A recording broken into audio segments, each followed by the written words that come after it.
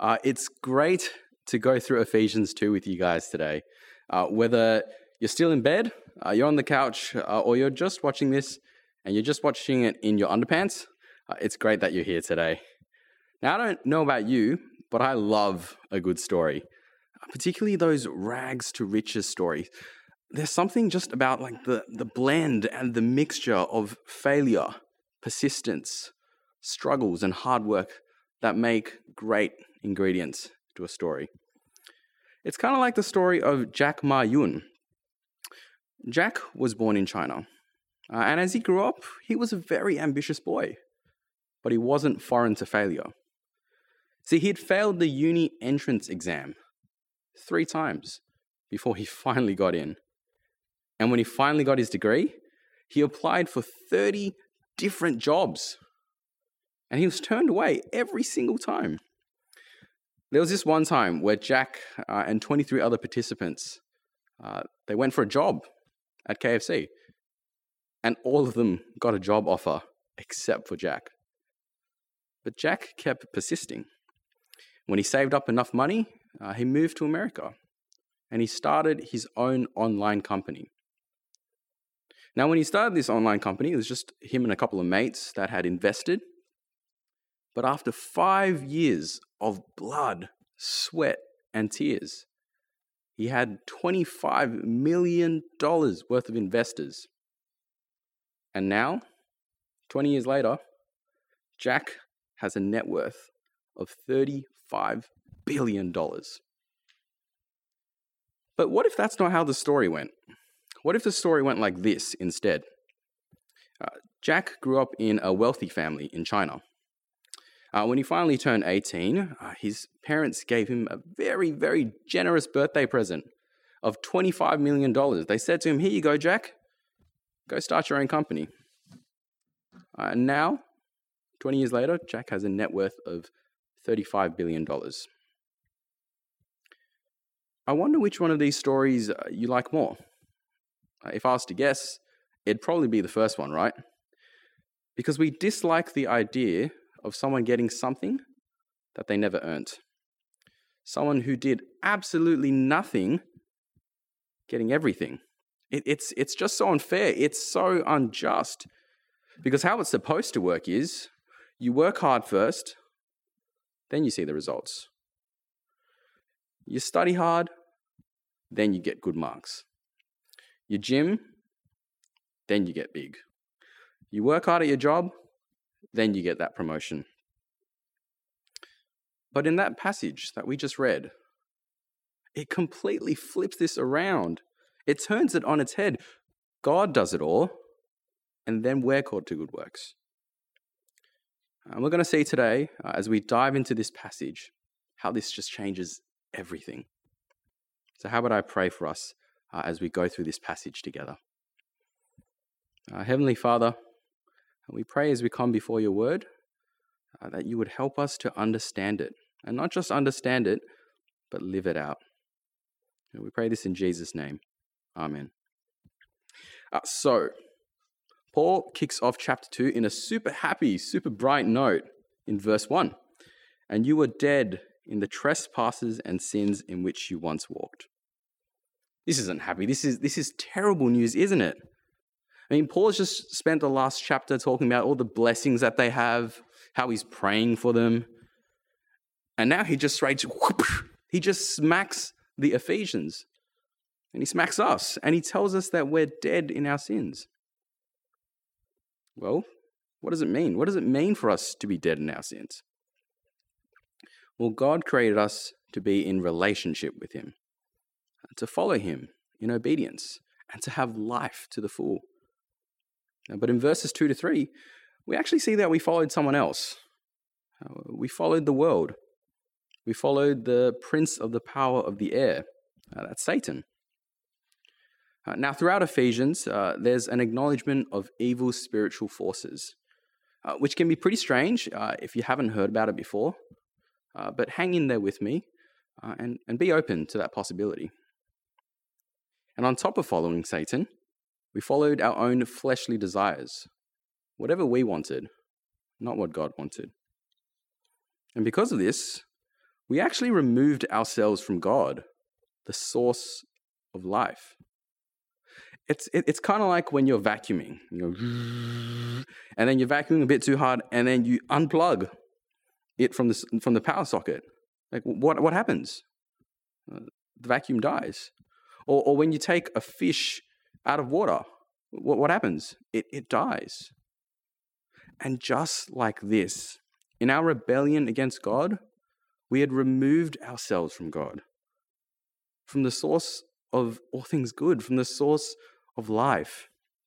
So even though on the outside we look pretty all right, we look pretty good, on the inside, our default status is that we're spiritually dead. We're separated from God, which means that we're incapable.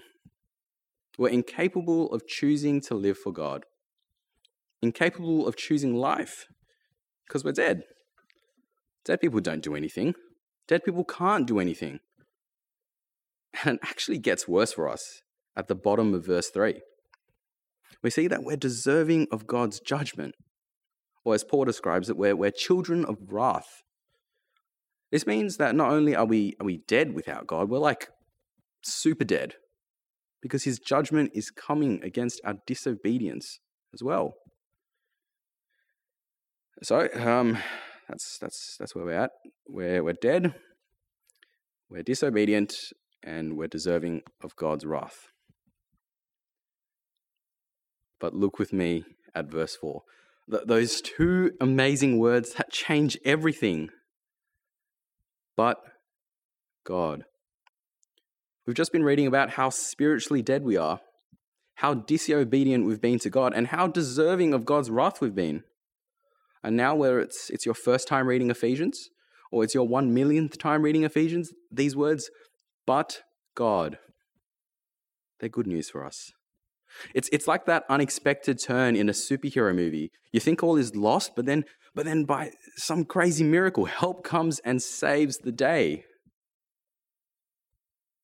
Let's read verses 4 to 5.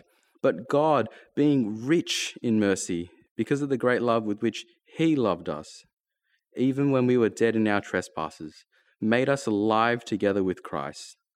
By grace, you've been saved. What a turn, right? We think all is lost. No, we're dead. Absolutely, positively dead, having no ability to save ourselves. And then God, in his great power, by the same power that he uses to raise up Jesus, saves us and raises us up to be alive with Jesus. And how are we raised alive with Jesus? Well, if we look back to chapter 1, verse 7, we see that through Jesus' death and resurrection on the cross, we've been brought back to God, and our relationship with him is restored. See, we had rejected God. We deserved God's punishment, but Jesus took that punishment so that now we can be back with God, the source of life. And so in Jesus, we have life, so that just as Jesus was raised from dead to life, we're raised from dead to life. This whole thing is so amazing, isn't it? It just shows us how amazing God is. We were children of wrath, fully deserving of God's judgment. But God, because of who he is, shows us his mercy. We rejected God. We chose to love other things. But God, because of his great love, chose to love us and save us from our disobedience and from death. I used to watch this show called Doraemon as a kid, and if this service was in person, I'd probably ask you guys to raise your hands to see if you guys know who Doraemon is. But since I can't see you guys, I'm just going to assume that your hand is raised and that you had a blessed childhood. But if you don't know who Doraemon is, he was this blue cat, and he'd go on all these fun adventures with his friends. And when he went on these adventures, he'd have this pouch, and inside his pouch, he had a magical gadget for any sort of situations. So if his friends needed to fly, he'd have a jetpack.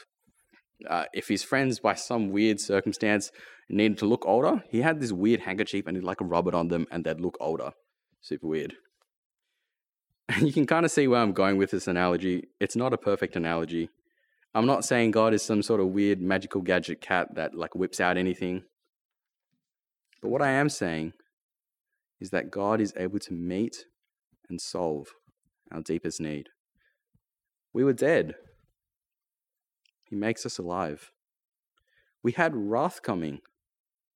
He shows us mercy. We needed love. And so he loves us. And this is all because of his grace. That is to say, God's undeserved kindness. This gift of grace, this gift of being made alive with God, this gift of being restored into a relationship with him, it's all free. It's free in Jesus. You don't work for it because you can't work for it. How liberating is that? And if you think that's good, it gets better. Verses 6 and 7, and raised us up with him and seated us with him in the heavenly places in Christ Jesus, so that in the coming ages he might show the immeasurable riches of his grace in kindness towards us in Christ Jesus. What's this mean? What's it mean that God's going to show us his grace and his kindness in the ages to come?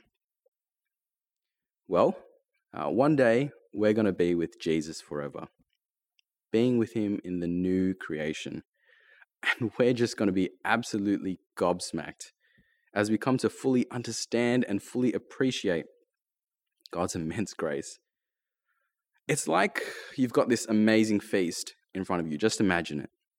And in your right hand with your metaphorical fork, you take a stab into it and you take your first bite.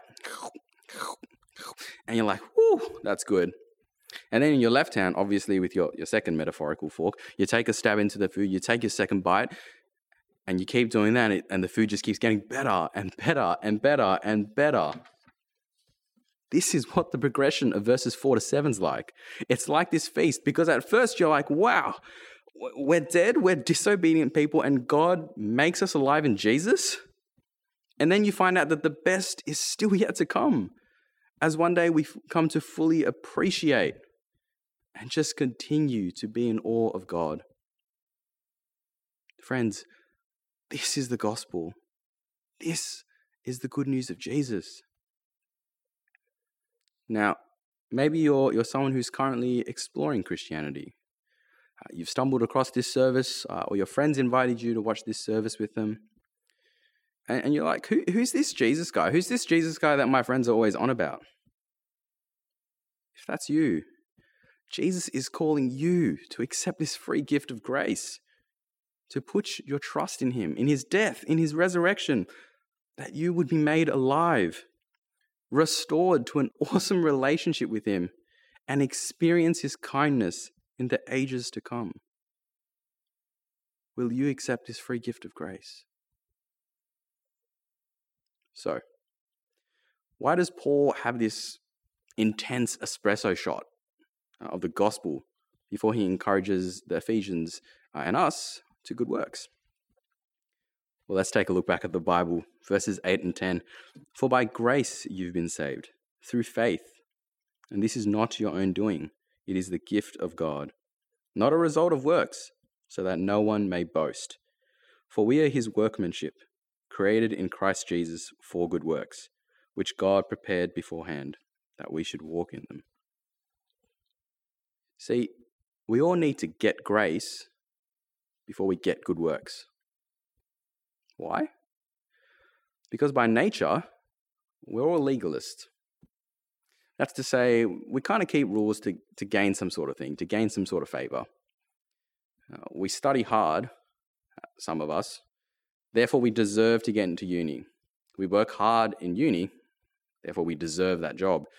We work hard at that job, so I think we kind of deserve that promotion. It's always about doing stuff to get stuff for us. Now, we probably don't say this out loud, but we can probably be tempted to think and feel this way with God. We evangelize. Surely God looks at that and is like, whoo, that guy's pretty good. He's in my good books. We're a regular at church Bible studies. Surely God looks at that and he's like, man, that guy's pretty dedicated. Now, don't get me wrong. These are really awesome things to do, and they're very important for us to be doing as Christians. But as we just read, God's grace needs to be what drives our good works. We don't do good works to be saved. We do good works because we are saved.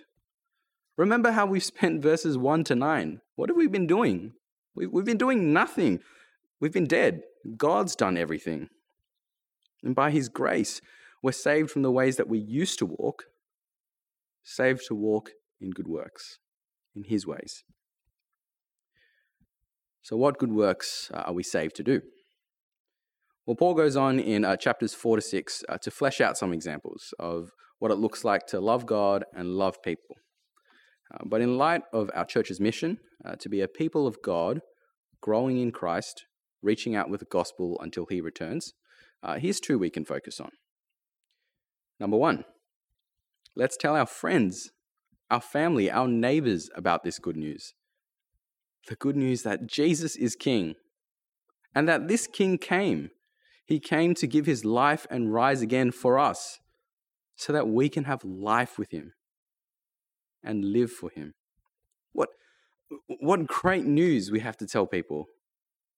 In Ephesians 1:13 it reads, "In him you also, when you heard the word of truth, the gospel of your salvation, believed in him and were sealed with the promised Holy Spirit."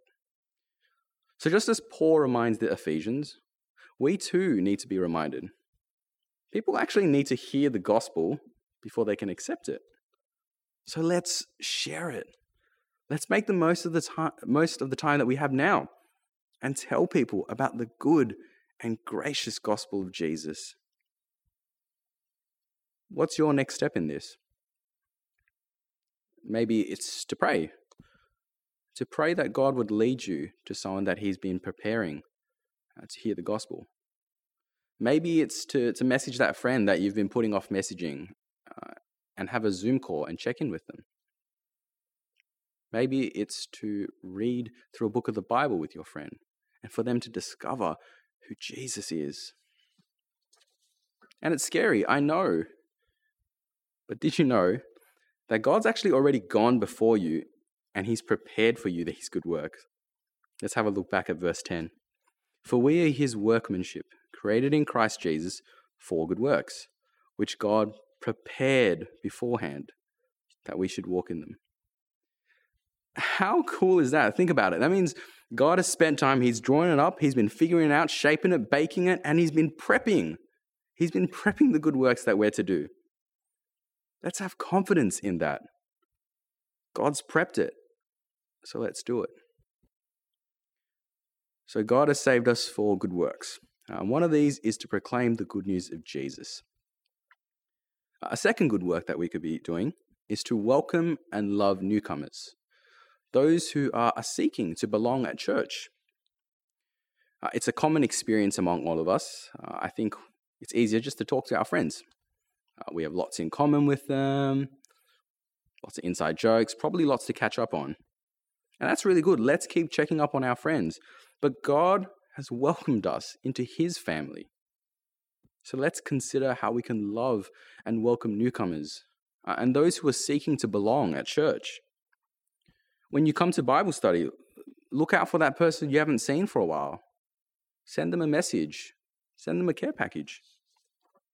On Sundays, offer to Zoom call the service with people you haven't seen for a while. And afterwards, genuinely check in on them. How are they going? And pray with them.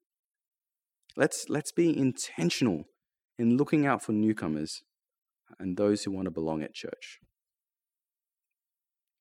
So, what have we seen from Ephesians 2? Well, we've seen that we're completely dead. Dead in our sins, incapable of doing anything. But God, by his grace, makes us alive in Jesus. And not just alive, but gives us an inheritance where he would just keep showing us his grace, where it just keeps getting better and better and better and better. And now, as a people of God, driven by grace, let's consider how we can proclaim the good news of Jesus and welcome and love those around us.